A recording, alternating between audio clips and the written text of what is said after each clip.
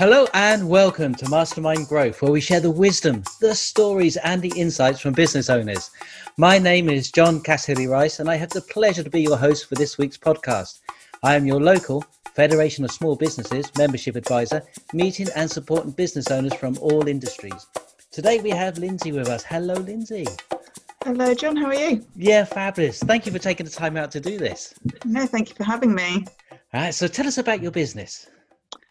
So LCL Virtual PA is a virtual assistant business. And with that, I offer assistance to business owners through doing their administrative tasks, such as newsletters, just project management, bookkeeping. I create branded documents, ebooks, brochures and such through Canva.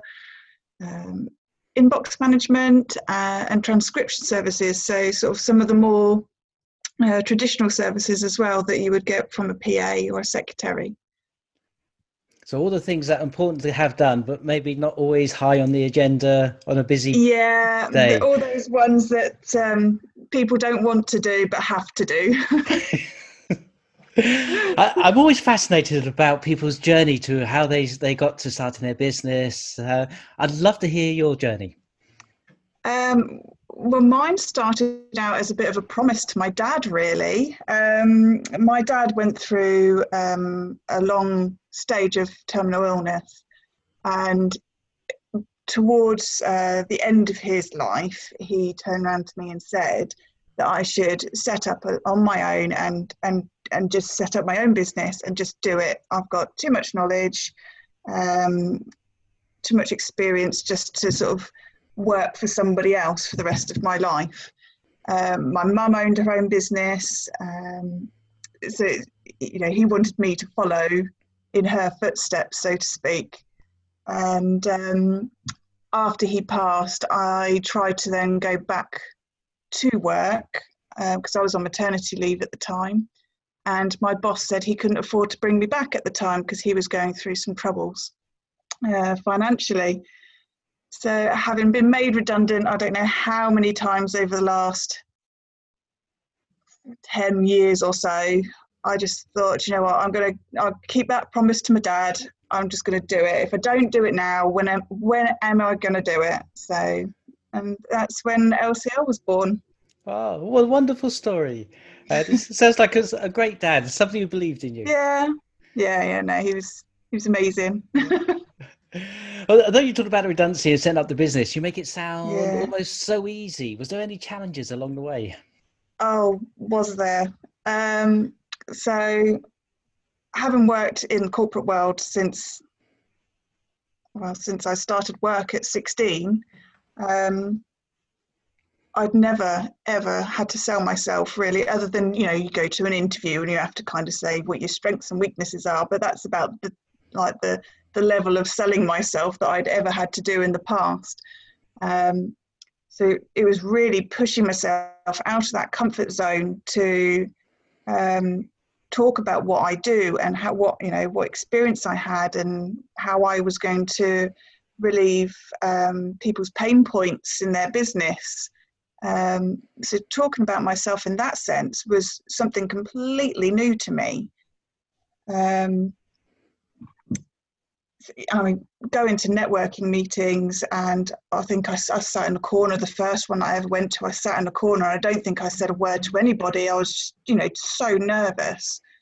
But it is, you just have to push yourself out of the comfort zone, and you just, whatever makes you feel uneasy, you've got to push through it and just do it. Yeah, so you kind of you had to transfer that belief that your dad had in you to believing in yourself. Yeah, exactly. And obviously we've all had this whole pandemic as well to deal with, and in your first year of business to have to deal with something like that, it was incredibly challenging. So there was times where, when I first set up, I dealt with a lot of bricks and mortar businesses. So, my background is in roofing, believe it or not. I've worked in roofing manufacturer businesses, companies for years.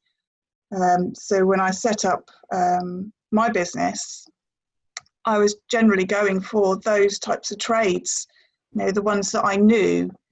And so when COVID hit and no one was working, I had to literally turn my business around and completely change who I was speaking to, and again, pushing myself right out of my comfort zones. Yeah, it's one of the things about starting your own business is that it's a personal growth process. Oh, definitely, definitely. I don't think I've studied more. I don't think I've read more business books in my life than I have done in the past 20 months, whatever it is now. But yes, lots of learning, webinars, you name it. It's been done. Excellent. So what have been some of your own personal learnings from running your own business for this period of time? So I think my biggest one is I follow something called the 20% rule. And this is something that my now mentor came up with. She's written a book about it. And it's that no one client will take up more than 20% of my time, energy, or my income. So God forbid another pandemic happens and we all go into mass lockdown again. Hopefully, because I've got a spread of different clientele, people who are in different industries, if I was to lose one client, it's not going to make that much of an impact on my income. And then I guess the other thing would be staying visible throughout the sort of pandemic. At the moment, I've constantly marketed and I've constantly stayed visible on the LinkedIn and all my socials, so that people knew that I was still here and I was still going and I was still going, doing what I do to help business owners. So keeping that communication channel open. Yeah, just constantly. And there's some great tools out there to help you do that. You don't have to be stuck at a computer hours on end trying to come up with social media posts. I use something called Me Edgar, and it's great for sort of rotating your evergreen content. So the same content goes out, but it kind of puts variations on it. So you don't always have to post every day. This will do it for you. So though people outsource to you, you also outsource into automation for your own personal. So you're walking the talk. Yes, absolutely. You've got to practice what you preach. Yes. Otherwise you're mumbling the stumble. Yes. Love a cliche. Yeah. Oh, yes. I'm full of them. So if somebody was looking for some of the services that you offer, how could they prepare themselves to come to you and get the best possible experience? So you have to be able to delegate clearly to work with someone like myself. So if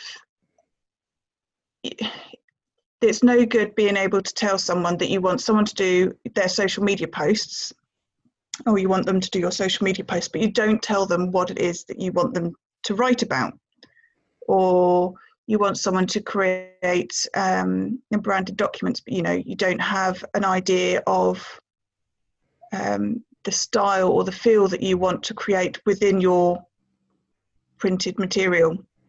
So to work with a VA, to prepare someone, put my teeth back in, prepare someone to work with a VA, I would say write down what your daily tasks are, work out how long it's taking you, and have clear instructions on what it is that you want your VA to do for you, so that when it comes to passing over that that task, that they then know what it is that you expect of them.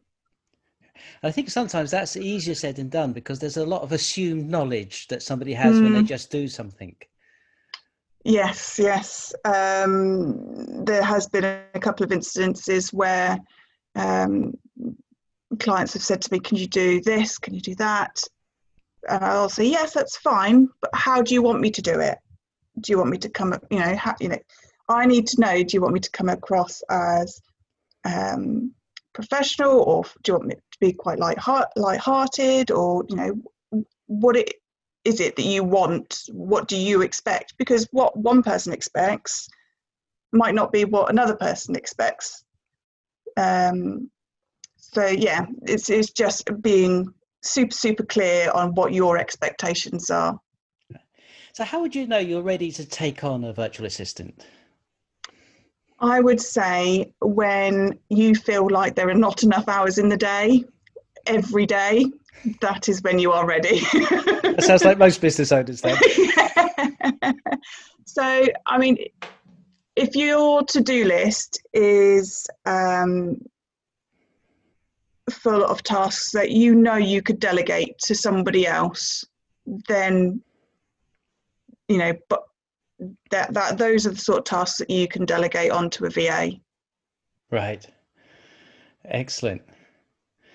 So what are some of the things because I'm guessing it'd be easy just to go out and book a VA, a virtual assistant, but what are some of the things to make sure you get the right person for you?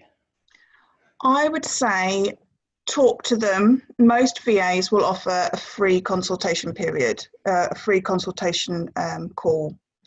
I myself offer a 20-minute call via Zoom or via telephone, whatever is your preferred, or the potential client's preferred method.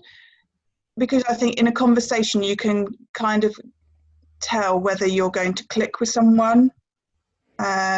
And it's important because this person's, your VA is going to be an integral, like, part of your business, something that you've worked long and hard to build. You don't want to bring someone into your business that can misunderstand what you're aiming to get, or where you're aiming to get to, or what your vision is. You don't want someone who doesn't get you, if that makes sense. Yes. So it's important to have that chemistry with your VA. So it's important when you're shopping for a VA, make the most of those 20-minute calls or those free consultation phone calls, because I think in those 20 minutes you'll know whether you gel with someone or not. Yeah. So it's important because they're becoming part of your team. Yes, yeah. And your business is your baby almost. You've grown and you've nurtured it, and you've built it up to where it is, and you want it to go, get bigger and stronger, and you're at the point where you need the help, and you don't want someone working with you that's going to work against that vision. You want someone that's going to help you to get to where you want to be. Excellent. So if somebody is looking at the moment for virtual assistants, and they like what you've said, they're looking for somebody who's a team player, that is passionate about what they do and wants to get it right for them, how would they contact you, Lindsay? So the easiest way would be via my website, which is www.lclvirtualpa.co.uk. Or you can find me on LinkedIn or Facebook or Instagram and Twitter as well. We'll put that detail on our website as well. So yeah. We'll get that so people can click through to you. Yeah, absolutely. Oh, thank you ever so much for sharing your stories and your insights. Thank you very much for having me. Oh, it's been a pleasure. And Lindsay, if you know of any other business owners or entrepreneurs that would benefit from being on the show, can you let me know? I will do indeed. Fabulous. So this has been a podcast for business owners by business owners. And until next time, see you soon. See you later, Lindsay. Thanks, John. Bye. The Federation of Small Businesses with practical help for business owners, such as FSB Networking. thousands upon thousands of our members already benefit from our members networking events. Join us wherever you are in the UK and take advantage of our regular business networking events or our virtual networking. Any questions? Contact me at john.cassidy-rice@fsb.org.uk.